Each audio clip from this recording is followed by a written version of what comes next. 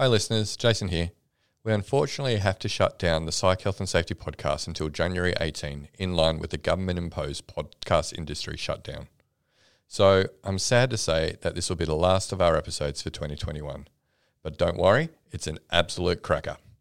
We will be back on January 18, 2022 with another amazing guest who is a heavyweight internationally in the health and safety profession. To tide you over during the break, Joelle and I have selected 6 of our favourite episodes from 2021 that we will replay on Tuesdays and Fridays during our 3 weeks off. It was very hard to choose as we had so many amazing guests in 2021, but each of these discussions were exceptional for various reasons. On behalf of Joelle, myself and the team at Flourish DX, we wish you a happy and safe Christmas, and we look forward to bringing you many new guests on the Psych Health and Safety podcast in 2022. Now, on to this episode. From Flourish DX, this is the Psych Health and Safety Podcast. With workplace mental health becoming a safety prerogative, this is the source of information on psychological injury prevention and health promotion. Hi, and welcome to the Psych Health and Safety Podcast. My name is Jason Van Schie, and I'm one of the hosts of the show. The aim of the podcast is to rapidly increase the knowledge and application of psychological health and safety in workplaces worldwide. To help with this, we have regular guests from around the world who are leading the way in this important area. Before I introduce our guest and topic for today, however, allow me to introduce my co-host, Joelle Mitchell. How are you today, Joelle? I rode a bike on the weekend. Yeah, congratulations. The last time I did that, I was about 15 years old. So, and it is just like riding a bike, as they say. It was, so my son's recently upgraded to a sort of big kids bike. So we thought I should get something so I can keep up with him instead of sort of just walking and then him having to wait for me every time he gets to an intersection. But we were looking at electric bikes. So you still have to pedal, but you can sort of choose the power and it helps you a little bit since it's been so very long since I've ridden a bike. But the person at the shop had the power on, I think, the medium or high setting when I first started out. So it was very, very wobbly. My husband was a little bit alarmed that I was going to come to some harm. So then she came and took the power off to start with, and then it was fine. Yeah. And then I could sort of, once I was up and going, adjust the power and that sort of thing. So yes, that was an interesting experience being an adult and sort of trying to remember how to ride a bike, but the muscle memory does kick in pretty quickly. So I like the big claim you made yesterday, Jason. I've got a new bike. I'm going to ride into work. That is a gross misrepresentation of how I said that. And then you said it's an electric bike. I'm like, well, are you going to be riding it? No, that's not how that conversation went at all. I said, I'm getting a bike so that I can go riding with my son. It's an electric bike, and you said, is that so that you can keep up with him? And I said, no, it's so that I can also potentially ride to work. So let's just be clear about how that conversation actually went. Yeah, or you could just drive your car because it's probably the same amount of exercise, right? Because no, it's not. You have to pedal. You can't just. It's not like a low powered motorbike. Like you actually have to pedal for the motor to start working. Yeah. Okay. Yeah, and the idea is that I would actually cycle. I wouldn't just coast along, but it's so that I'm not, completely exhausted and then unable to work for the day. Okay. While I'm I am recovering. going to be very surprised if I see you rock up in your Lycra after your bike ride to work in the morning. All right. You heard it here, listeners. Yeah. Maybe on a future podcast in 2025, we hear about the time that Joelle rode the bike to work. Well, it's only 8 kilometers and it's mostly flat. So it's not actually that. Yeah. I'm not hearing any excuses here. That's what I'm saying. Tune in, listeners. I'm not offering you any excuses. I'm saying it's my intention. We will find out. We will. And I'll rub Jason's face in it right here on this podcast. Purely, if for no other reason than that you've publicly called me out, I'm absolutely going to ride that bike to work. Yeah, it's motivational, right? I didn't need you to motivate me, Jason. Well, I think you do. No. I don't think it's going to happen. Anyway, look. Unbelievable. It's not a cycling podcast. Unbelievable. Let's introduce our guest because it's getting late for him where he is. Okay. So he's Canadian based, hence the time zone difference and why it's later at night for him. International scientific consultant specializing in men's health, workplace stress, health and resilience, and human research ethics review. Over the last 30 years, he's worked across a wide variety of applied and basic research contexts, including military, first responder, and healthcare. He's an adjunct professor of psychology at Brock University and owner of the aptly named Donald McCreary Scientific Consulting. Welcome to the podcast, Dr. Don McCreary. Thanks, everybody. It's great to be on the show. Yeah, great to have you. Joelle and I are on LinkedIn a lot, and it appears that you may be challenging us for someone who's on LinkedIn quite a bit and really forwarding, I guess, the conversation regarding workplace mental health. Yeah, there's a lot of snake oil out there, which really bothers me. So I'm a big, huge advocate of evidence-based practice and evidence-based science. And so I try and, dispel some of the myths that are out there whenever possible, make sure that how we're going forward is based on accurate evidence, not a single study. I want to see some multiple studies and a systematic review before I make any kind of claims. But that kind of rankles some people, but I'm okay with that. And for the most part, I think the message is well liked. I get a lot of more people saying, "Yay, keep it up, keep it coming," than say, "Don, shut up." So, yeah, as I keep saying to Joelle, you can't be Switzerland on a social media platform. Otherwise, people don't engage and you don't really challenge people. So it's good to see people like yourself and Joelle who are willing to call out the BS when they see it. So. Well, and Don, I think if anybody's rankled by claims that are backed by evidence or by challenging claims that have no evidence base, then they're probably the people who are trying to sell the snake oil in the first place. So they deserve to be rankled. Indeed, it's they're either financially involved or there's some ideological reasons. Why they like the snake oil better than the evidence. So you can't fight with either. Really, you can just keep on trying to get the message out. Yep, that's it. So, do you have any podcasts that you like to listen to? Ooh, Joelle, that's a tough one. I tend to listen to podcasts. I listen to a lot of podcasts, but I do so in a way just to disconnect from what I do during the day. So I do not listen to any podcasts that are work related. They all tend to be something that I can just disconnect from my day-to-day life with. So I'm happy to talk about maybe my top three, just very briefly if you like. Yeah, absolutely. I think one of my first ones, I'm a big, huge fan of science fiction. And I got through my PhD by reading science fiction novels. This is back in the mid to late 80s.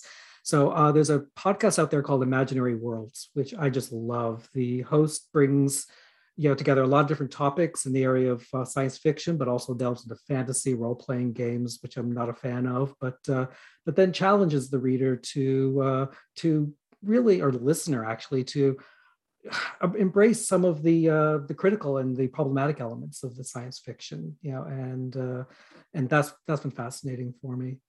So another one I like is I love to listen to podcasts about how the built world influences human behavior. So I love the 99% Invisible podcast, out of California. It's kind of American centric, but they do try and expand out to a non-American audience every now and then. And they've had some amazing podcasts over the years. That's one I actually, as soon as it comes up on my feed, I listen to it right away. And I found a new one that's actually a co-production between the Australian Broadcasting Corporation and the Canadian Broadcasting Corporation called Stuff the British Stole. And it's got 2 seasons and it's really fascinating. You walk into a museum and you see a lot of stuff. And a lot of that stuff is stolen, because of colonization and imperialism and so on and so forth.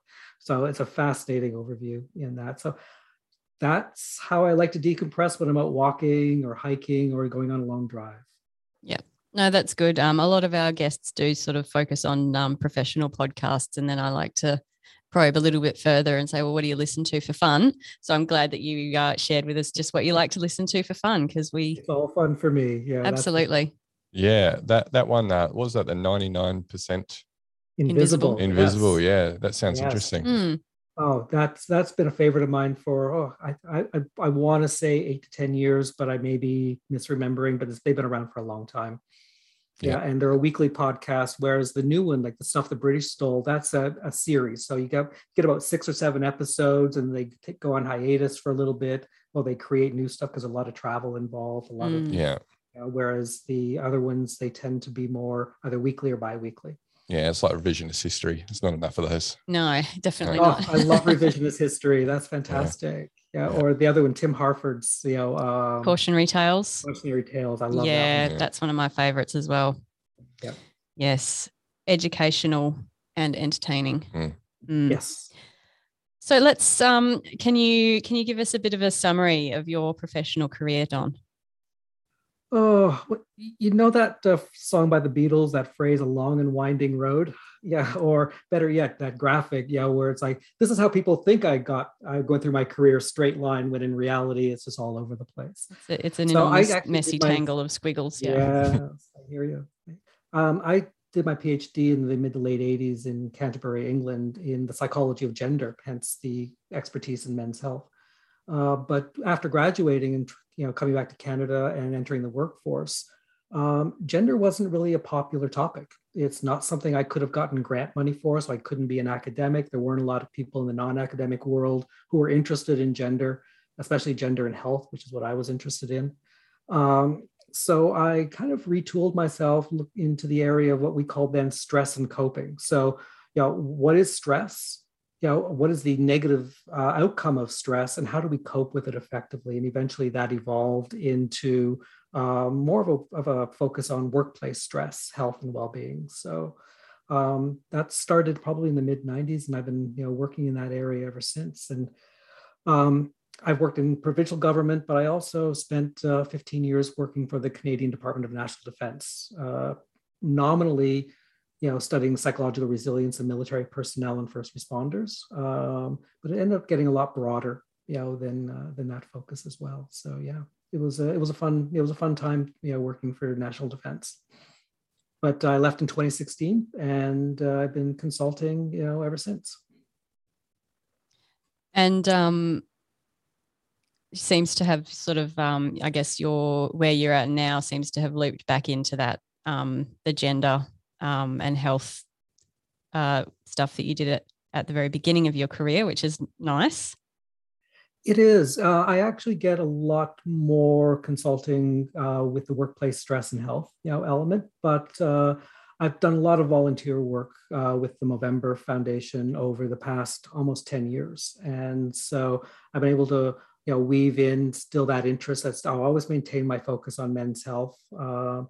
And I chaired a subcommittee of the board of directors called their Global Men's Health Advisory Committee, for a number of years. And in 2019, I wrote a report for them on, the effectiveness of mental health prevention and suicide prevention and early intervention, programs in veterans and first responders, which we'll talk about later on. And so right now I'm actually helping the some grantees that came out of a grant round that resulted from the report I wrote to try and maximize the gendered lens element to their program. So that way I'm able to combine both my expertise in men's health and gender, but also workplace stress and well-being. It's nice when a plan comes together.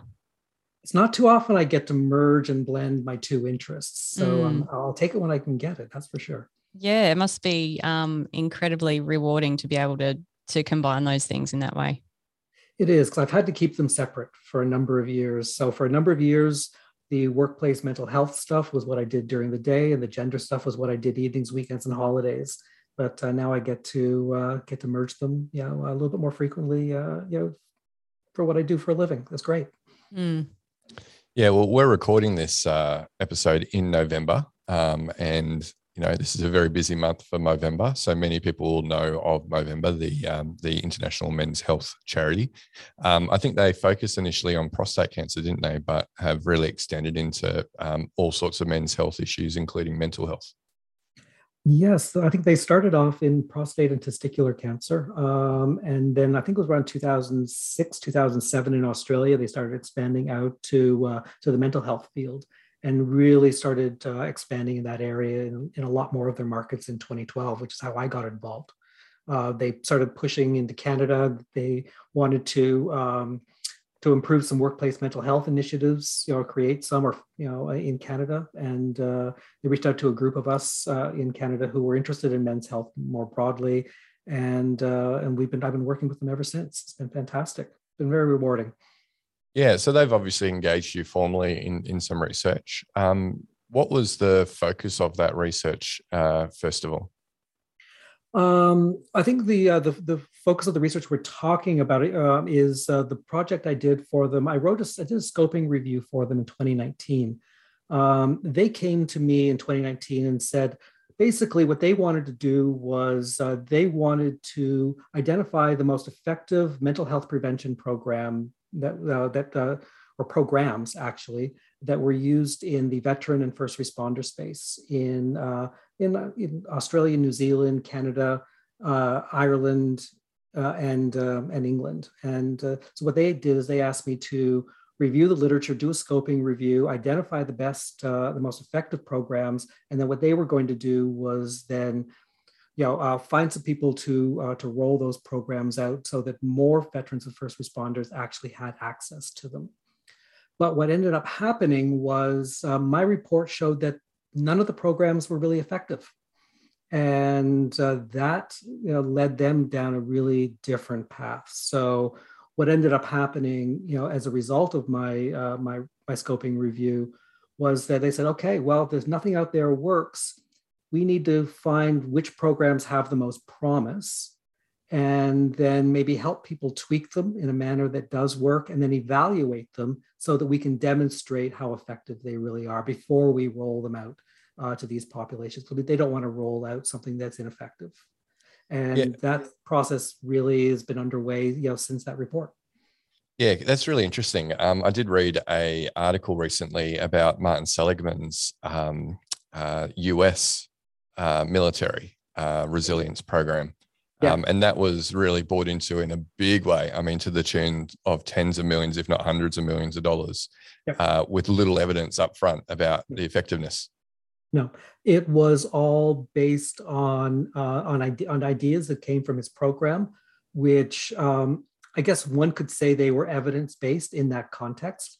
But once you take those ideas out of that context and put them into a completely different context, they no longer become evidence-based. They become evidence-informed.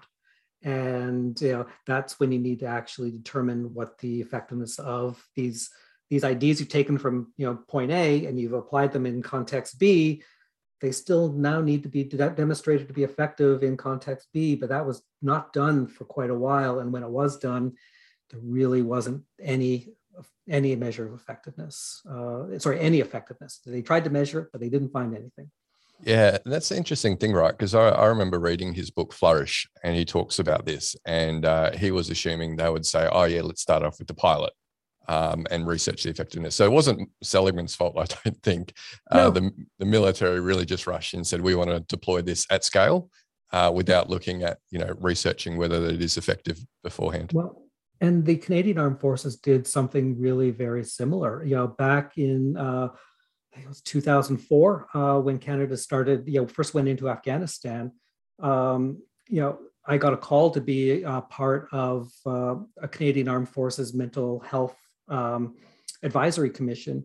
Their role was really to oversee the development of mental health education training, for those troops who were deploying overseas, with the goal of preventing, mental health symptoms further on down the line.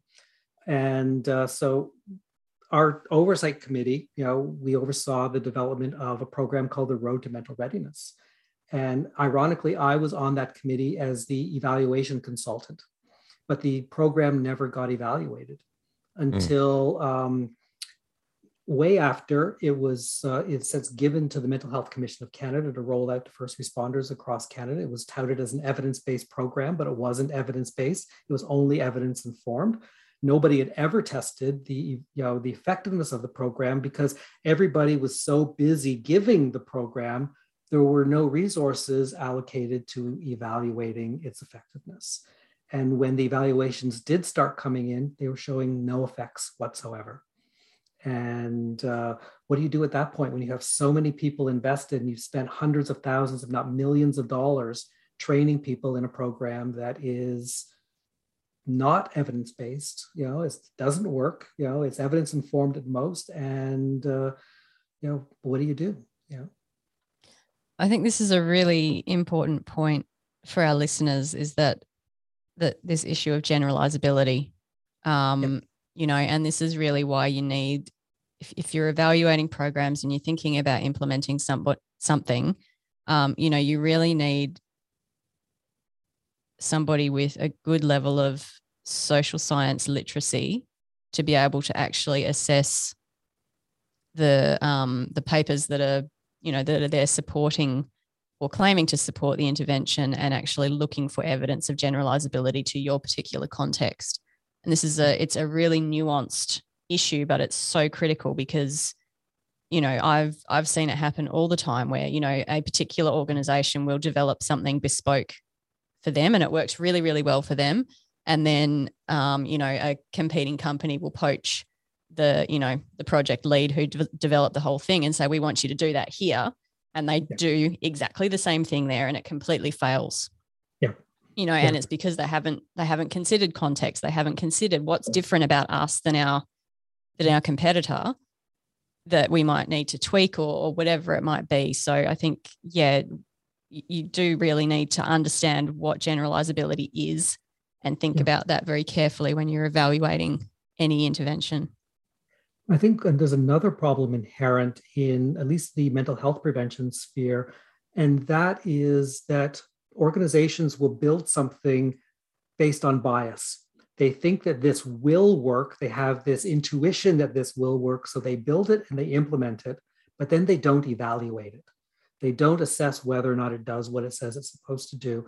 And there are so many projects or so many programs that I've heard about through interviewing and talking with subject matter experts in the first responder community that are out there, but have never been validated. Or if they have been validated, the validation results are behind a wall that I can't see, which suggests to me that they probably don't work if they're not being made publicly available. Because I would say that if you create a program that works for your people, tell everybody about it so that they can try it and see whether it works on theirs. And if not, then we can find out why, and we can advance the science, and we can advance the application and the prevention of poor mental health in those who are especially at high risk.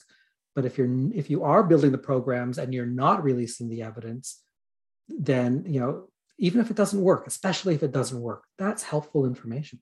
Yeah, absolutely. I think that's where the All Trials campaign is really showing a lot of promise, and I think it's such an important thing that needed to happen. I agree. Yeah, and part of the problem I think there is a lot of social scientists they think of All Trials as more of a clinical pharmaceutical tool. Something very similar to that has been popping up in science, in social science, in occupational health psychology, and other aspects of psychology, and that is registered reports, where you send in an outline of what it is you're going to do. It gets peer reviewed, and then you go and do it. And then the journal is now obligated to publish your results, positive or negative. So your methodology gets critiqued right up front. And that's fantastic, because oftentimes when we take a look at the systematic reviews of the effectiveness of these types of programs, when you look at the quality of the studies, they're very poor. So what ends up happening is that these pre-registered reports, they end up beefing up the methodology at the very beginning before they go out and actually do it, which can only have a positive impact. And then the journal will publish negative or positive findings, which is, I think, and it's it seems like such a better use of everybody's time to peer review the proposed methodology first, rather than after the whole thing's done and the money's spent, to come in and say, well, this could have been better and this wasn't great, and we're not going to publish because we think your methodology was flawed. Well, there goes however many years of those researchers' lives and all of the participants and the funding and all of that. So I think that let's do some proactive peer review before the methodology even goes underway.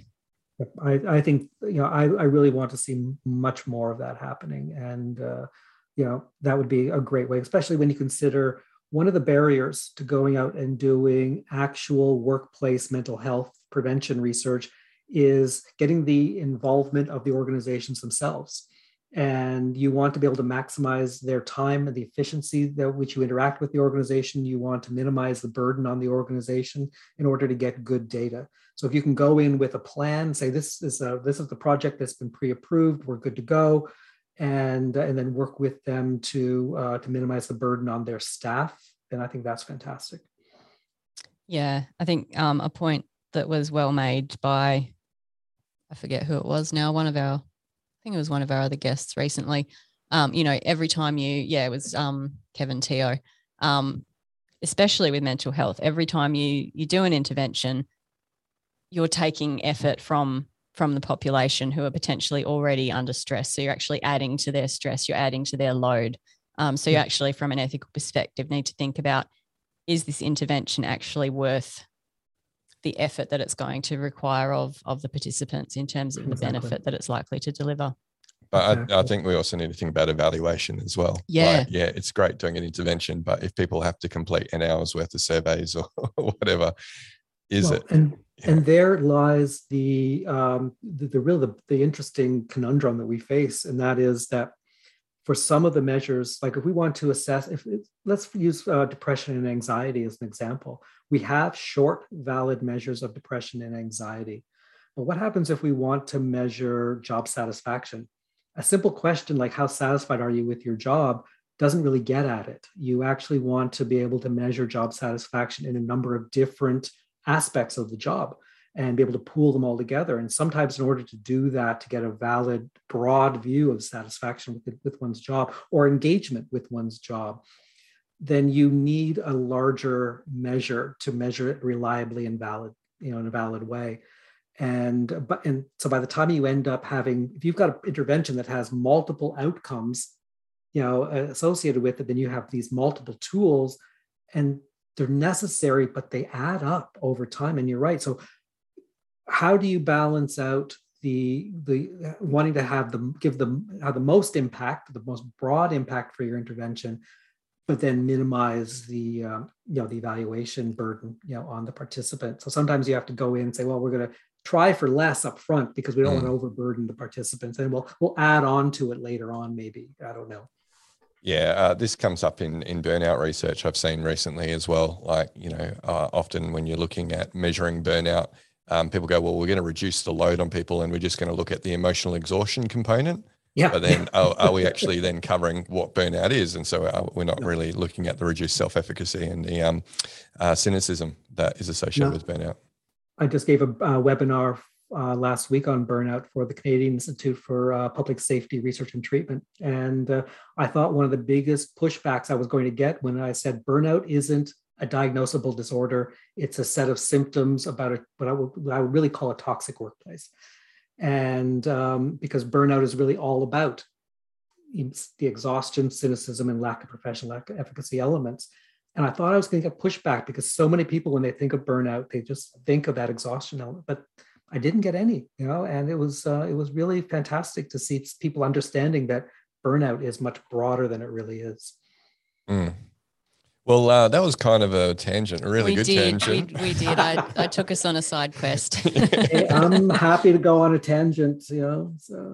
Yeah. All my conversations are tangents. It's nice to be able to have a little bit of a nerd out about research sometimes, isn't it? Oh. Yeah. Well, I wanted to bring up the whole Carol Dweck thing, but we probably don't have time for it, like the generalizability and whatnot. So. Oh, yeah. I can talk for hours on generalizability. Don't get me going on fidelity. Program fidelity. Yes. Okay. But you know what? We're actually on our first point on the agenda. We are, and we're talking about the Movember research, which looked at the effectiveness of workplace mental health interventions. And basically you identified that there wasn't really good evidence to support any of the interventions that are available. So what conclusions were you able to draw from that research? Well, the report I put together actually, it started off talking about psychological safety in the workplace and the advent of standards. This was done pre-ISO, so but I wanted to use that to set the stage to say, hey, look, it's important to have psychological standards for psychological safety in the workplace. But then I did an overview of the effectiveness of programs to prevent mental health or mental ill health in the general workforce before getting into veterans and first responders. And I did that because it was important to have a comparison group. If you want to know what's going on in veterans and first responders, you have to know what's going on in the general workforce as well. So let me talk, if you don't mind, I'll talk a little bit about that first before I get into sort of the crux of the main purpose behind the report. So there have been a few systematic reviews and meta-analysis, and you'll find I'm a big proponent of systematic reviews and meta-analysis. Single studies really don't tell you anything. Even if it's an RCT, it doesn't really tell you anything. It tells you, hey, we've got an idea that this is how things might work. A couple more studies after that gives you an idea of a trend. You really need to have several studies in multiple different contexts in order to determine whether or not something works and it's generalizable and so on and so forth. So there have been a few meta-analyses that are out there, systematic reviews that have been looking at the effectiveness of general workplace intervention programs. And they basically showed if there were any effects, they were small, and those small effects disappeared after 3 months. So, in other words, what you end up getting is a quick bump right off the bat, but all the effects really kind of disappear very quickly. So there was some of these meta-analyses, they actually looked at different types of programming. And what they find is that one-on-one training is better than sort of the death by PowerPoint, train the trainer types of models, et cetera, et cetera. So the one-on-one kind of training is the most effective, but it's not very cost effective. So it gives you the biggest effects, in terms of preventing mental health, poor mental health down the line, but it's very, very expensive. And the other thing you found is that a lot of these mental health prevention programs are really all about skills building. So they want to teach you about breathing. They want to teach you about the SMART, way of, of reading, the system. They want to, they're going to give you coping strategies and skills. But what they do is they don't actually give you any supervision or time to learn them. They actually they talk about them. They maybe give you 1 or 2 chances to try them. It's death by PowerPoint. So then they move on to the next thing. So they give you 2 minutes. And what these systematic reviews have found is that programs that actually give supervision to skills development actually work better. But programs that don't give you any supervision don't really work at all. And so, unfortunately, the vast majority of programs, they don't give any supervision or very minimal supervision to skills. And the other thing is that skills atrophy over time. So unfortunately, what ends up happening is some organizations, when they do this mental health prevention training, they're doing it as a tick box type of thing. They come in and they say, oh yeah, no, we're going to do it. You're going to get it once and you're now covered. But think of the medical focused, first aid training. That's only good for 2 years. And what the research shows there is that unless you use the skills on a regular basis, you start losing your skills after 3 months. After 6 months, you're kind of useless, but you can probably still get something done. But after 2 years, you definitely need, to be recertified. Well, what we do know is that these skills atrophy over time. So they maybe only last 3 months. So we have to find ways of building up, and maintaining that, the effects over time. And then we have to build in some kind of booster, if you will. And so that's kind of, what we found, or what I found anyway, in sort of the general, literature. But the other thing I found is that when evaluation happened, it typically used a very weak or poor method to assess the outcome. So a lot of times it used either a very simple pre-post design, not often a pre-post-post. There may not have been a control group. Just we're going to look at the changes in this one group over time with no control group. Or sometimes what it does, it just uses purely cross-sectional types of compare. We're going to give this group at this site, this intervention, but we're not going to give it to that group over there, but it's not randomized. It's just like different site A versus site B. So what we end up finding is that studies that use weak types of evaluation methods, like, not a really good RCT, actually find elevated significance and elevated effect sizes in their program evaluation compared to an RCT or good quality RCT. So they come out thinking or looking better, but they're really looking better is really just a function of their poor methodology. And I think I just want to sort of, say I'm kind of negative here about, saying all programs, but there was one program that is looking fairly decent, but we need to improve the quality of the research on it. And that's mindfulness meditation. So the evidence for mindfulness meditation as a workplace mental health prevention type of program is pretty good. But again, how much of the pretty good is a function of the poor methodology and how much of it is a function of the program itself? We don't quite know that yet. But if I'm going to talk to anybody, if I'm going to recommend any type of program based on the current evidence, I'm going to recommend mindfulness. Yeah, we've actually just done a recent review of mindfulness meditation led by Dr. Alicia Pappas in our team.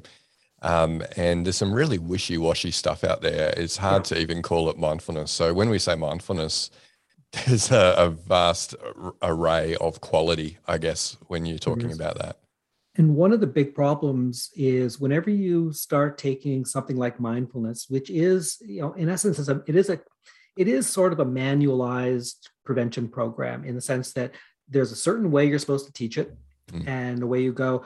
But what ends up happening is workplaces don't want to, the first thing they ask is, can you cut down the time involvement? So with mindfulness, the first thing they teach you is a 45-minute body scan, which you're supposed to do daily, or at least a few times a week before the next, type of session. But people in the workplace don't want to spend 45 minutes a day or 45 minutes 2, 3, 4 times a week on that. They want to cut down.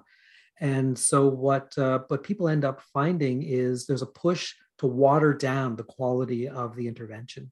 And that may lead to some of the wishy-washy, and the inability to compare across programs because, how watered down was your program versus the other program? Yeah, no, there's, a lot to be said about fidelity. We're not going to get on that topic, otherwise we'll really get you going. But yes, no, it does really need to be content that's developed by people who actually understand the techniques around mindfulness and not just giving you a relaxing script to meditate to.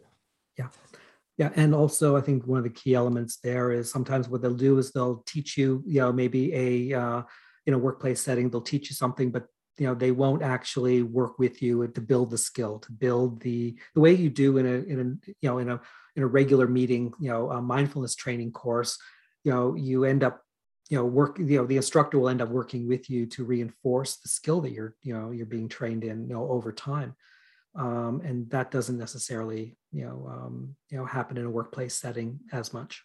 And I guess the time to actually implement that during your workday as well. Am I allowed to book out half an hour in my calendar? And is there a quiet room that I can also book out and go and do my half-hour meditation during my workday? Or is that something that I'm expected to do in my own time? Yeah. Can I use that mindfulness pod? Yeah. Yep. And then you always get, because it's a workplace setting and somebody else is paying for it, and if you're doing it during work time, you don't necessarily get the same level of investment from the student. To give you an example, I once took a mindfulness training course with my previous employer, and it was the standard mindfulness course with the 45-minute body scan, and the person sitting next to me didn't do it because they felt their time was more important doing research, than it was taking care of themselves. So you have to have that buy-in, from the individual. And oftentimes, when you end up doing something in the workplace, there's not the same level of motivation, to do it. Sometimes it just may be something that they may, want to be seen doing, by their supervisor to show that they're quote unquote managing their mental health. But it is motivation is a key factor. Self-selection into the program, could be a key issue as well. Yeah, interestingly, we had Dr. Georgie Tomer on recently, and she was talking about burnout prevention, and what she covers is very much work design, so dealing with, I guess, the root cause of work-related stress, but also supplementing that with mindfulness meditation as well. Yeah. So, it seems to be, we often talk about that shared responsibility for workplace mental health. So if we can teach individual skills as well as improve the working conditions, then we're a much better place to improve mental health outcomes. Now, I want to say that I'm a big fan of mindfulness. I took a stress management course back in 2004, 2005. And I don't want to be over dramatic here, but I think it saved my life. I did it every day. I did the breathing or the visualization exercises. I did one of them every day for 7 years.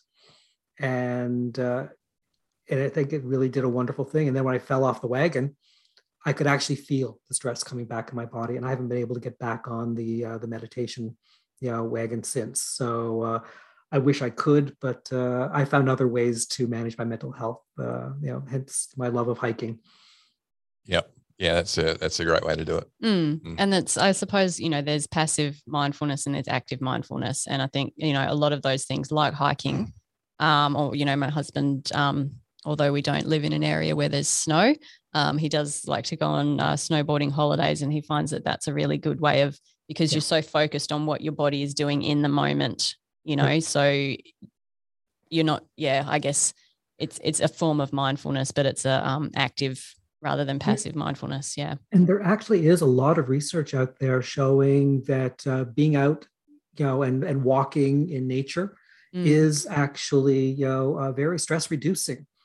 I don't know what the quality of that evidence is. I don't know how long the effects last, but there are enough studies for at least 1 or 2 systematic reviews, in the area. So, I was hiking a trail a couple of weeks ago that was put together by some local bikers, mountain biking, community, and the trail was called Therapy, and I thought it really got the reason I hike. So that was good. Yeah, it's interesting. Dr. Stephen Alardi from Kansas University. I'm not sure if you've seen his TLC program, the Therapeutic Lifestyle Change for Depression. He's got 6 different elements, and one of them is getting out to nature. And he talks about the evidence base behind getting out to nature and the impacts that it has on our mood. So, I think there's so much that really needs to kind of just go forward in the workplace. And anyway, sorry, I kind of lost my train of thought there. Yeah, so I think I'm happy to have you lead me on this. It's up to Joelle. I think we're still talking about the Movember research. So you did the general, sort of the general population, and then you compared that to the first responders and veterans. Exactly. So what I found was that within the first responder community and the veteran community, there really weren't a lot of studies, where they implemented, mental health reduction or prevention programs, within those communities. So there were 1 or 2 individual studies within the first responder community, and they really didn't find a lot, that was consistent. And there were a few studies that were out there in the veteran space as well, but again, not a lot out there. So there really is a lot of evidence lacking in terms of what works in terms of prevention, in the veteran and first responder space. But there are a couple of really interesting things that I did notice.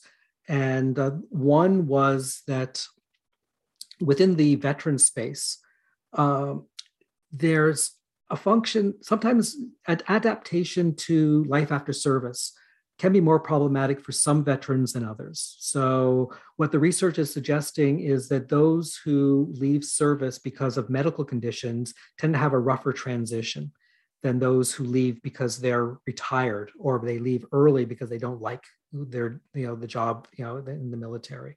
So they move out of the military into the community. So, but part of the people, when they leave, when they have medical conditions, oftentimes there's a mental health hit along with chronic health conditions. So a lot of times when people leave because, say, musculoskeletal injuries or other kind of work-related, health injuries, there is often a comorbidity of depression or anxiety that goes with that. So what are we experiencing? So the transition from military to civilian life can exacerbate some of those mental health symptoms. But one of the biggest issues for veterans anyway around transition, and that can cause a lot of poor mental health during the transition process, is whether or not they have any ties to their local community before they leave. Some military people, their only ties are with fellow military members. But some people actually get out and get involved in their communities that they're living in, even while they are serving. And we find that those people actually have a better transition because they're not leaving just a job, and they're leaving just a job basically, whereas other people are leaving a job and a family all at the same time. And so it's much more stressful, for them. So yeah, it's an interesting area, but again, there's really not a lot of systematic research, on preventing mental health symptoms in veterans or first responders. I think, as we was talking about earlier, the biggest issue was like a lot of Martin Seligman's work coming out of the U.S., military, and the road to mental readiness, which I talked about earlier. But again, none of that really works. So, so you I guess you've you conducted this research. You found that there just wasn't any evidence of efficacy in this population. What's happened? Have researchers responded to that finding and gone forth and conducted studies? Well, what's happened since 2019? Well, first off, 2019 came about when COVID came about, but that didn't stop people from still publishing. And there have been a couple new systematic reviews that have come out, especially in the area of early intervention work as opposed to prevention work. Because in first responders, what you end up getting is there's the mental health prevention element, but then there's also what do you do post-trauma exposure, for first responders. That's that early intervention approach. So there's the critical incident stress management and there's the peer support. Those are the two main, ways that first responder groups tend to address, work-related trauma. And there were a couple systematic reviews. Sorry, there were a couple of narrative reviews, and these are just people putting together and summarizing the literature. And they were suggesting that CISM, critical incident stress management, and peer support do not prevent future mental health, the onset of more mental health symptoms after trauma exposure. And so since and I reported that in my report. And since then, there have been a couple of systematic reviews and meta-analyses that have come out kind of still supporting, that notion more rigorously, with the science. In fact, it's gotten so bad for critical incident stress management that the UK National Institutes for Clinical Excellence actually say that CISM should never be used as a way of preventing, the onset of PTSD after trauma exposure. But it's still one of the most popular forms of intervention that are out there. It's being used by everybody. I recall incorrectly that there was some evidence to indicate that it was actually harmful. Back in the early mid-aughts, yes. So the Mitchell model, there was part of the Mitchell model that was shown to be harmful around, that could re-trigger somebody or re-traumatize somebody by talking about symptoms in a group. And I think that's been addressed. So the model we're seeing now has addressed those initial concerns, but we're still not finding any effects. So it doesn't actively create harm, but it doesn't help either. No. The new model, from what I understand, doesn't. Would we call that harm, progress? but doesn't help either. Well, yeah. What you end up when the UK National Institutes for Clinical Excellence came out and said, no, don't use this. There's no evidence for it. Stop it. A large group of first responders and the British Psychological Society wrote a position paper saying it may not have an impact on mental health, but it may be helpful in other ways because it provides social connection. It provides one-on-one interaction. So there may be other benefits that are non-mental health related. I don't know. I find that doesn't really sit well with me, but put on a barbecue. So is it more of a matter of being seen to be doing something. And if there's no other alternatives available, you know, people have been through a trauma, and what are we doing as their employer? Nothing. Yeah. What did Tony LaMontagne say about that? He said it's criminal, he reckons, like if you are doing basically just individual level interventions and not considering the role of work. Because then if it fails, then the people feel, oh, it was my fault. I didn't apply the skill correctly, you know. Yeah.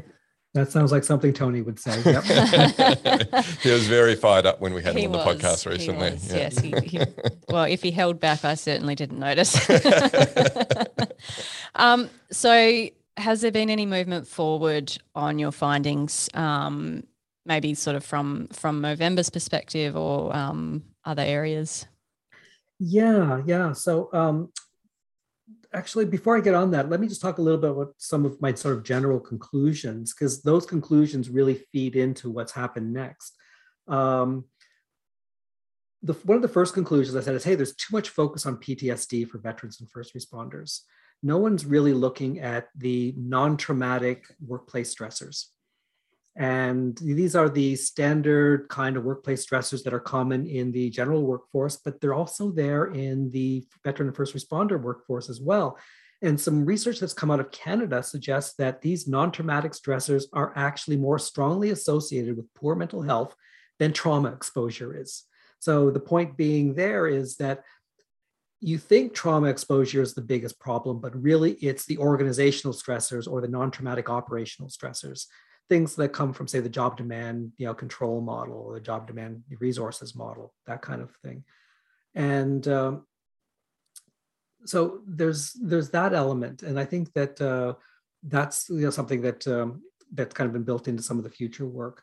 There's also been we talked about the misuse of the phrase evidence-based, and I'd like to see less use of evidence-based and more evidence-informed, or at least more education around the distinction between the two. And again, we talked about the poor evidence quality, but one of the biggest issues, especially from a Movember sense, is there's a lack of a gendered lens to these types of prevention programs. So veterans and first responders are mostly male. Within the ambulance community in a lot of these countries, they are more 50-50, a good gender balance now, but the majority of the senior management are still male, and the workplace culture is a very masculinist culture. So we are still dealing with very much a men's health issue in some respects, and the programs were gender blind coming in, so they really didn't take into the fact that men may approach these types of programs differently. They may interact with these programs differently. There may be no reinforcement for actually engaging in the tools or using the tools that they're trying to get these people to teach. So there needs to be a more of a gendered approach that basically adopts more of a positive psychology lens, promoting these things, these types of skills or interventions, in a way that speaks to men and enhances their likelihood of sticking with the program and engaging with what it is you're trying to teach them. So based on all of that, Movember came back and said, wow, this is not something that we thought we thought we were going to get Don to tell us which programs work best. But instead, he's told us nothing really works. So in 2020, they issued 2 requests for proposals for researchers to come back to them with programs that they think are promising, but they don't have any evidence for, and they want to actually test the evidence. They wanted these programs to be have to apply a gendered lens, so to maximize them for men.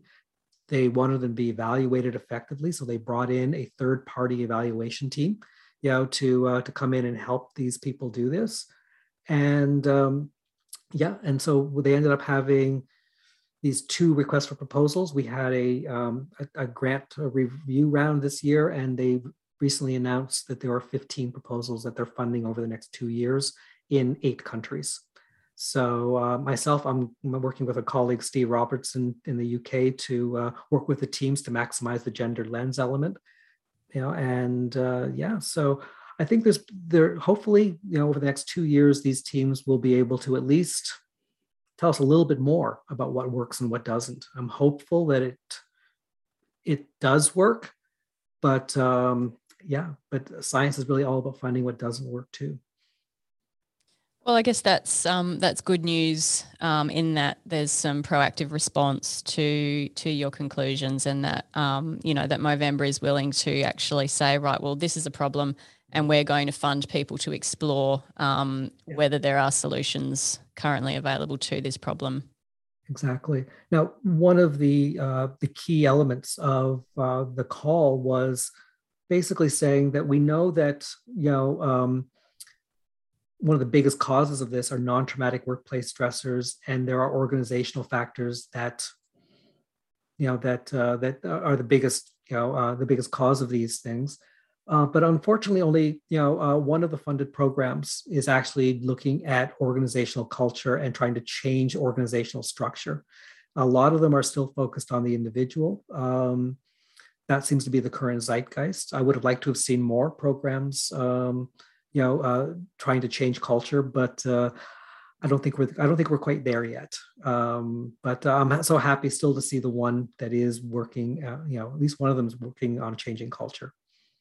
Yeah, it's it's much easier, isn't it, to measure change at an individual level, and to look at outcomes at an individual level. And I think that fundamentally underpins why there's so much research focused on mental health at an individual level.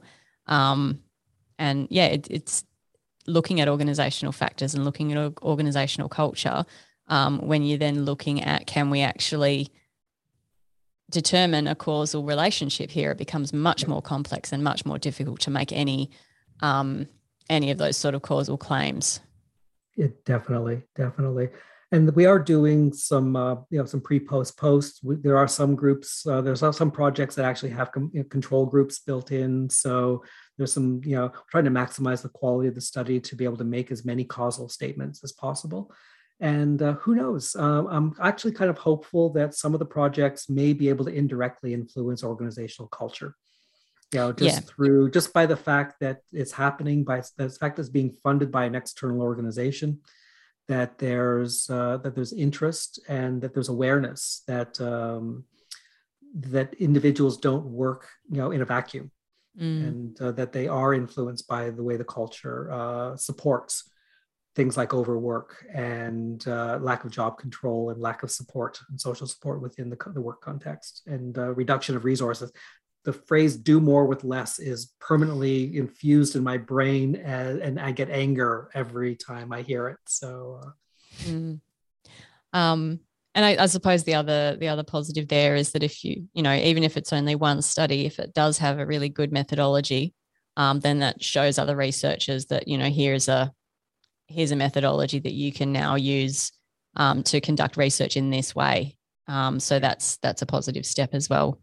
Exactly. But again, I would argue here's the methodology that you can use that appears to work, but please validate it in your context. Yeah, absolutely. And that can be a problem, because as you were saying earlier, Joelle, a lot of organizations, they don't have the skill to effectively assess these types of prevention programs, to separate out the BS from the actual scientific evidence. And at the same time, a lot of them don't have the expertise to actually assess the efficacy or the effectiveness of a program that is being implemented. Oftentimes they'll just use satisfaction with the program as a proxy, and as we know, satisfaction has zero correlation with whether or not the program works. It actually is correlated with whether or not people stay for the entire length of the program, but they got to like it if they're going to stay, but it doesn't really have any impact on whether it works for the people who do stay. Yeah, a couple of things you mentioned there, Don, that I just wanted to point out is one regarding this fascination with PTSD in first responders and veterans, whereas it's often the normal everyday organizational factors that are contributing to poor mental health outcomes. And that's something that has been mentioned. I think Carla Kapanecki was one of the first to mention it very early on in the podcast. Yeah, we've had a few. So Nicholas Wisen as well was talking about it. So we've had a few making that same comment. Dia Day as well, probably. Yeah. Nicholas should get along well with. He's from Sweden, and he's done a lot of work in military psychology. So, but it seems if you were to do a desktop review, this would be a limitation, because you would go, well, as an industry, we need to be worried about PTSD. and you're not really worried about your factors and not thinking about your context. And I think that's why the first content clause, I say 45,003, is understand your organization's context, which is an important step and one that is often skipped, I think, when people want to just get straight into the fun bits. Yeah, and I think it's sort of the consistent message that we've heard from all of these guests is that people self-select into those roles knowing that they're going to be exposed to these types of hazards. So they know that they're going to witness trauma. They know that they're going to be, listening to people, sharing the worst experiences in their lives, all of these types of things. So they go in expecting that and being prepared for that. But what they maybe don't expect is that they've just got a real jerk for a boss, and the bureaucracy is just unbelievably complex and difficult to get anything done. And there's no real career progression, and I have to work all of this extra overtime without pay, and all of those, the minutiae of organizational life is the thing that gets them. Yeah. Well, just to kind of bring it back to Australia, one of the reports I read during when I was reading up for my report came from Phoenix, in Australia, and they did a review for the Australian National Police, and basically they wanted to know, how do we manage, workplace stress, kind of thing, and basically they came in and said you need to actually address the structural elements and the non-traumatic elements, in the workplace, and that would be your biggest bang for your buck. And they actually came back with evidence. They used two questionnaires that I created about 15 years ago called the Operational Police Stress Questionnaire and the Organizational Police Stress Questionnaire. So they measure non-traumatic operational and organizational stressors in police, but they've been used more broadly for fire, ambulance, and other public safety groups as well. And they showed how high these stressors were. And unfortunately, the ANP came back with, let's bring in road to mental readiness, and instead of addressing any of the structural elements, it's a problem. Yeah, and that measuring, successfulness of interventions in your organization when you bring something in, I think that's something where, again, I think the majority, maybe at least half of our listenership is probably from the health and safety profession. And I think that's something that they are really qualified to do, or this risk management stuff. We identify hazards, we assess risk, we control risk, and then we monitor to see if our controls are effective or not. And if they're not, we go back to what we're doing and going, okay, what wasn't working? How do we do it again? And then monitor and keep reviewing and improving. So taking that scientific approach and applying it within your organization, rather than just purely relying on evidence that was taken maybe out of context or from something that didn't have relevance to your context. Yeah, I think sometimes the organization where they need the help is in identifying what the appropriate outcomes are, and what things to measure, because one of the elements, especially from a gendered lens, is there are some organizations that just use EAP data to measure the effectiveness of prevention programs. And EAP data is a very poor proxy, for that, especially for men, because men don't use EAP. I think the data I saw that men use EAP about half the time, or half as much as women do, is what I want to say. And women, I think, only use it maybe 27% of the time or something like that. So the data I saw were not very promising. Yeah, I actually saw some data just in the past week from counseling phone, I can't remember which organization it was, but it was about that. I did note that women seem to be calling these helplines probably twice as frequently as what men did. And so, like you say, you're going to get a skewed view of what are the main issues, unless they're separating out male and female issues, which they don't typically do. It's generally all clustered into one bucket. And generally, the utilization rate for these services is very low anyway. We're talking about maybe 1 in 20 people actually using them. Yeah. It's reactive. It's not preventative. And then do the people on the other end of that phone, do they know how to cope or deal with male callers?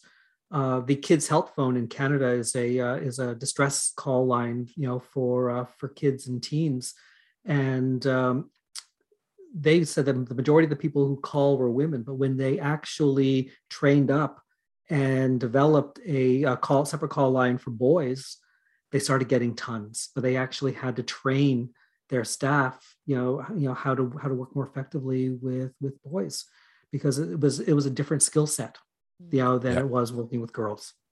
Yeah, and even just the language, I think that boys and men use rather than, compared to women, had a really interesting conversation, which led to a change in one of our wellbeing check-in tools with a school psychologist who was at an all-boys school.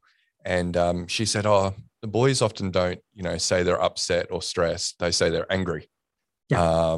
And so what we did was actually implement an angry mood or emoji, if you like, into our wellbeing check-in. For specifically to target boys, and kind of had it ranked at the same level as, if someone was to say they were stressed. So stressed or angry, kind of interchangeable. They're obviously having a negative impact on their mood or well-being. But yeah, just to make sure that it was kind of something that men could associate with more readily, if you like. Funnily enough, anger is the emotion that men and boys get rewarded for the most. Mm-hmm. So in other words, if they display a lot of other types of emotions, they can be shamed for that. But if they display anger, everybody seems to be okay with that. And like on the sporting field, get fired up, Exactly. Whereas ironically, women are punished for displaying anger, especially in the workplace. Oh, Joelle, you'd be stuffed. She's always angry at me. The key, Don, is to take it further, so people are too afraid to approach you about your anger issues. I hear you. Well, we've kind of actually touched on this individual level interventions versus systemic interventions. Obviously, you said only 1 out of the 15 funded projects focus more on organizational change rather than individual level. What are some ways maybe that researchers may be able to start building in more systemic or organizational level interventions, do you think? Well, I think this is tough because there is a belief within the health promotion field that you have to dumb down your intervention program to work with an organization.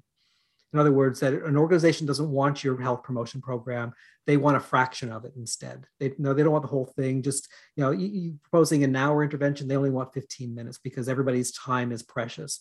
But that's not really the case, because there are hundreds of studies out there where people have taken and they've done really good, strong RCTs in organizations. They've been able to work with organizations. So I think one of the biggest problems out there that has to be overcome is this belief that organizations are unwilling to actually implement a full program.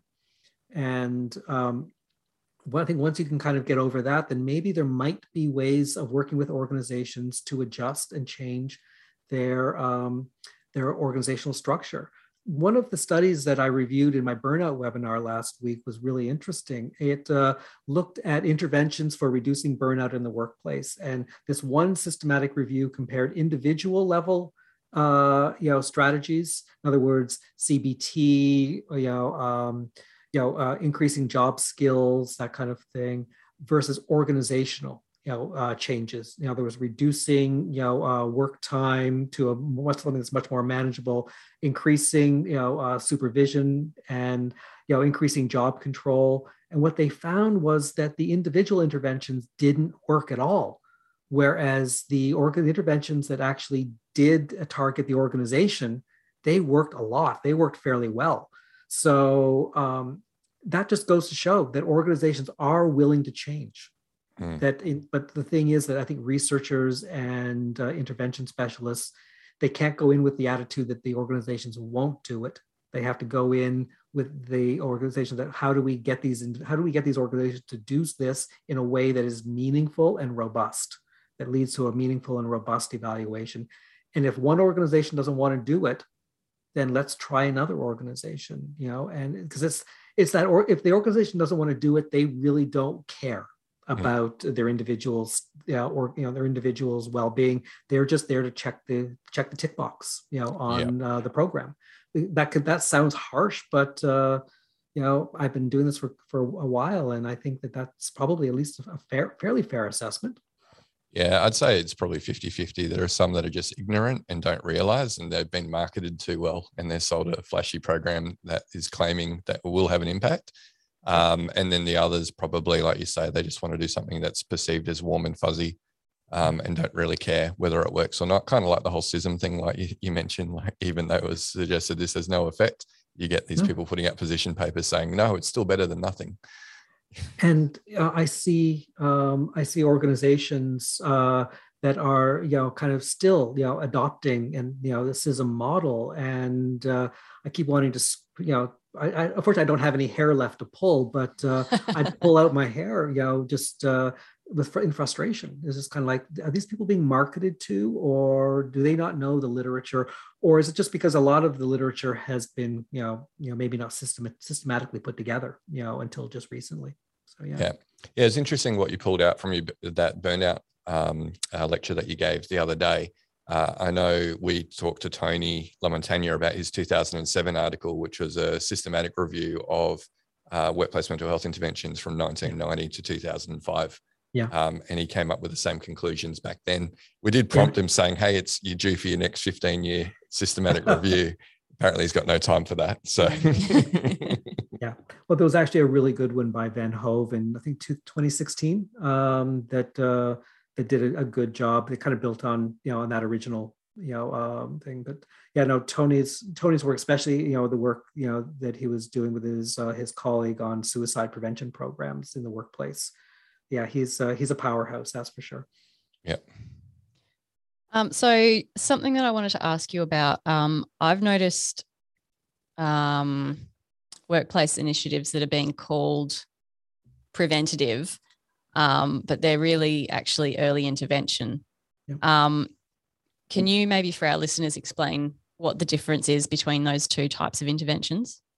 Okay. Preventative programs are usually put in place in a general workplace setting in a manner. The goal is to prevent the onset of poor mental health symptoms. But early intervention is usually applied in workplaces that are usually experience a lot of workplace trauma or trauma exposure in the workplace. Ambulance workers, firefighters, police, search and rescue individuals, those kinds of people, military. And the goal there is to prevent the onset of PTSD or depression, anxiety symptoms after exposure to trauma. So the prevention is more generic. The early intervention is more specifically tied to trauma exposure.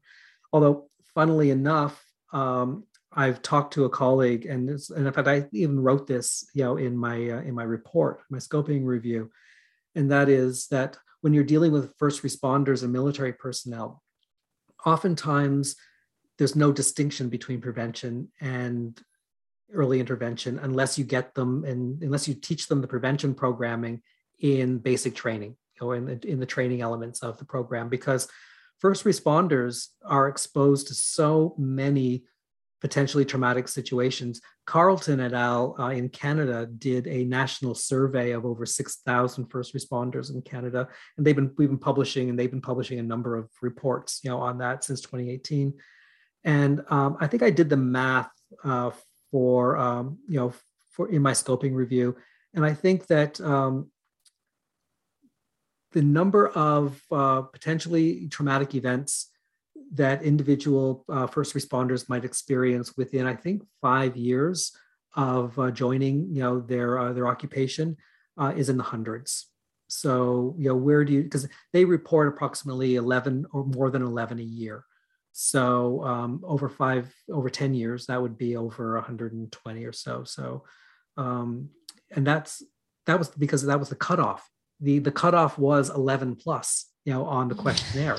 So they didn't actually state how many. They just stated, so it could be 11, it could be 15, it could be 20. We don't know. But there is the notion of multiple, trauma exposure, and it starts pretty much from day one, on the job for a lot of first responders. So especially ambulance personnel, and so.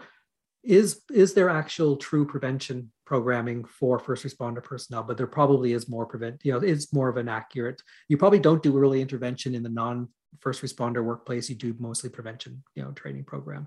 Although I think we may need to actually build in the early intervention work more broadly. For example, there's vicarious trauma experienced by court reporters, for example, and from communications personnel who take 911 calls in Canada. I don't know what the 3-digit number in Australia is. It 999 or 000?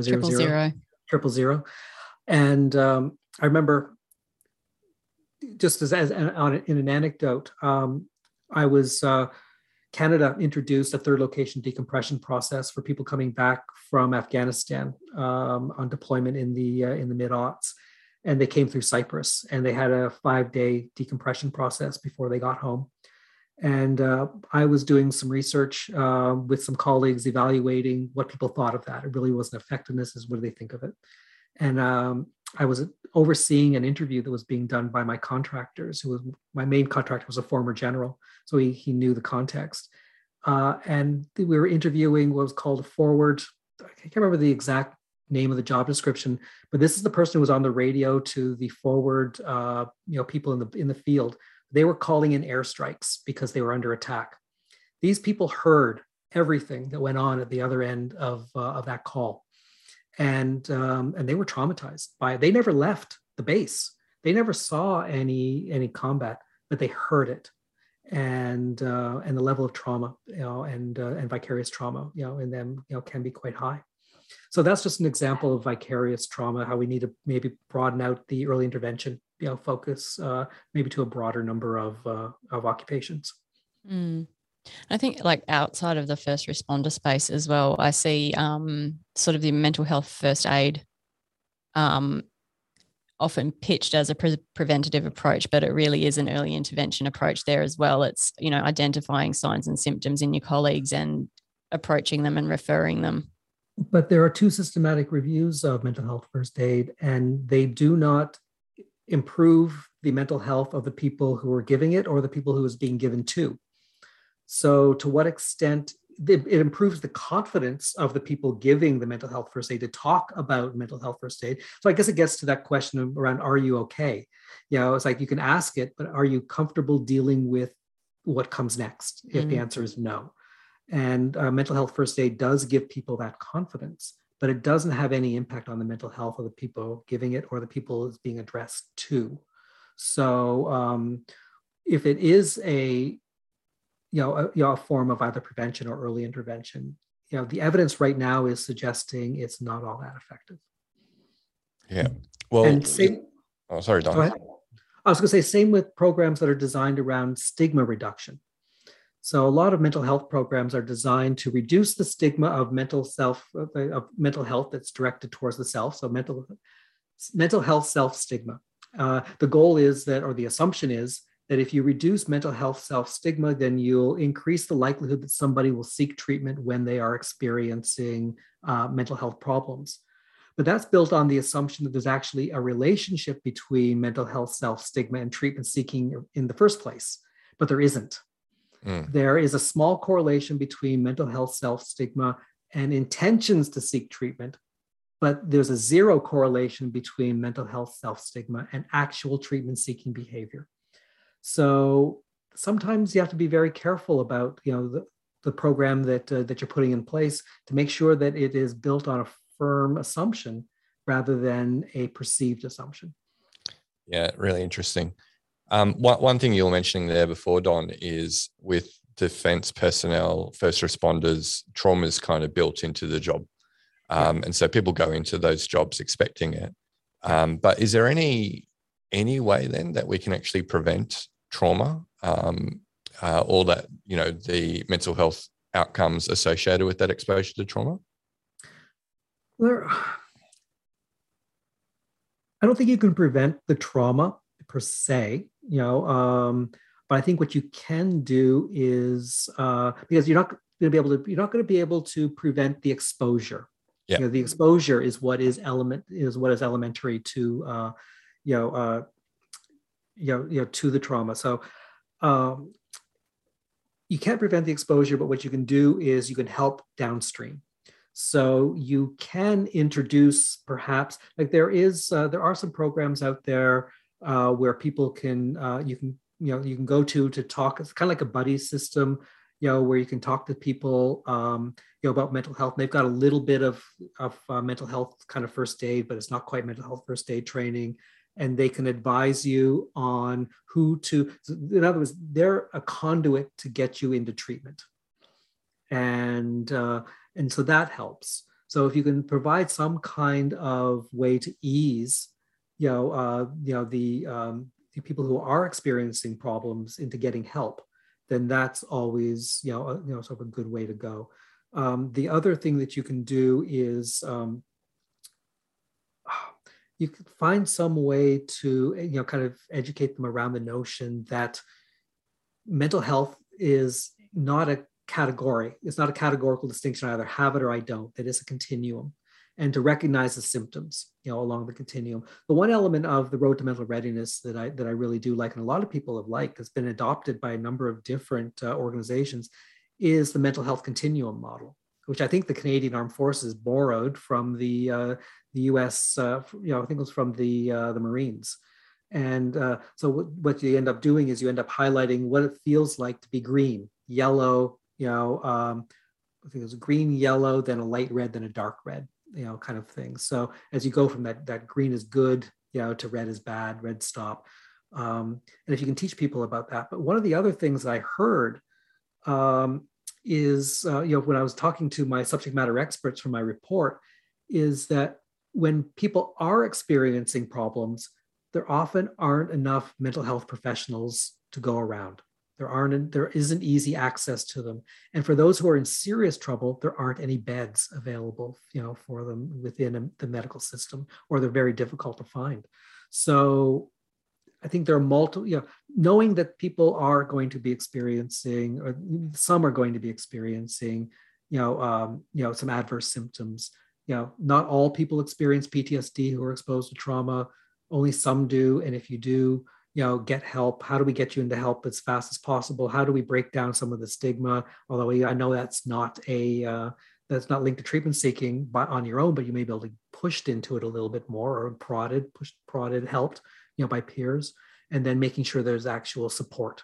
A lot of my clinicians basically say, we keep talking about getting people into a good mental health, into a mental health, into an office, where they can talk to a mental health professional.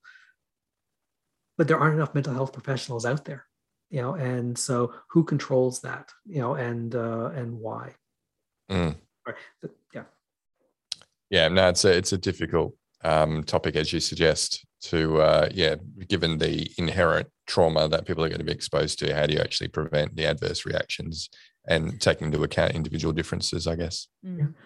I think one of the big things is just letting people know that just because you are exposed to a trauma doesn't mean you're going to get PTSD. There are some people out there touting the notion that, oh, you're an ambulance, paramedic, you will get PTSD, and that's not the case. But then there's the other notion out there that, I'm resilient, like I'm strong. This is kind of a male thing as well. I'm tough. The whole notion of male stoicism, I can deal with whatever crap you pull, at me. And then, it's like, then not quite realizing, when the mask you're wearing is exhausting you. Like, Zach Seidler, did a wonderful systematic review of masculinity and depression. And he showed that, men really won't seek treatment until every other resource that they have at their disposal is exhausted. So, and they themselves are emotionally and physically exhausted. Mm. So, yeah. So we've talked a lot about different elements of sort of mental health initiatives or strategies in the workplace. Do you have a view on what you feel is missing at the moment, in particular from a prevention perspective in the workplace? What is missing? My biggest issue in terms of what I'm thinking about really gets back to some of the main observations I made in my report. An overemphasis on the individual, less focus on the organizational causes. We know we've got decades of research, longitudinal research, that show that these organizational factors cause poor mental health in workers. Yet there's not really doing very much, about any of that. So let's stop blaming, because in essence, that's what this does. This puts the burden. It blames the worker for things that are out of their control. They don't control the level of job demand. They don't control the level of control they have over how they do their job or the support they get. So you have to stop blaming the individual for for their poor mental health. I posted something on LinkedIn recently. It was a journal piece, not a scientific article, but it was basically saying that when organizations implement burnout interventions, it doesn't lead to better or reduced burnout. It leads to anger and cynicism within the staff because they see it as a token implementation. So, So stop focusing on the individual. Stop if you're for first responder and military veterans. Stop focusing solely on on PTSD as the main interest, and evaluate your findings in a robust manner. Use a gendered lens. I know we didn't mention fidelity, but you have to implement fidelity across any intervention program. I've seen programs where the instructors they go way off book. And there was a study that looked at fidelity in the Road to Mental Readiness program in recruits in Canada, military recruits. And the author, Denise Ficcartolo, found that sessions where there were no fidelity checks actually had negative outcomes for the students taking. In other words, the negative outcome there was they left basic training at a higher rate. Now, did they flunk out? Did they decide to leave? We don't know. Did the instructors scare them? We don't know. But they definitely weren't building any sense of positive mental health. Or maybe they were by saying, this isn't for me, I'm leaving. I don't know. But fidelity check was a big issue. And there's a lot of fidelity checks are not very popular in program implementation or program development or program implementation. And we really need to make sure that these are manualized programs. They need to be given the same way so that they can generalize across different organizations. Mm. So to follow on from that, what advice would you give to organizations who are wanting to improve their approach to psychological health and safety management? Oh, the biggest one is don't buy the marketing, buy the science. And if you don't know how to buy the science, if you don't understand the science, spend some money to bring in an advisor who can do that work for you. And I guess the other thing is, it's most likely the organizational factors that are the biggest culprit. So be willing to find new ways to work in your organization. The assumption that this is the way we've always done it is not a good excuse, for how we move forward, because we've known for decades that these are causal factors in poor worker mental health. We know this. So let's find ways to change the program. Like I sit back and I was thinking recently, thinking back to Dickens, 7-day work weeks or 6-day work weeks, 12 to 14 hours a day, for minimum wage. We're now down to, for a lot of people, 5 days, a week, 40 hours a week. Some people, take extra pride in working, more, but even in those organizations, like in Canada, doctors no longer are allowed to work, more than a certain set number of hours, because of mistakes, and that has an impact on both patient, but also the doctors themselves. So let's start changing the workplace for everybody else as well. And let's start treating mental health as the same way we treat, physical safety in the workplace. Yeah, no, there's some really good thoughts. Actually, while we're on cohesive at all, but while we're on those thoughts, we asked the same question of all the guests on the podcast, putting on your looking into the future, looking into your crystal ball. What are your hopes for the future of workplace mental health?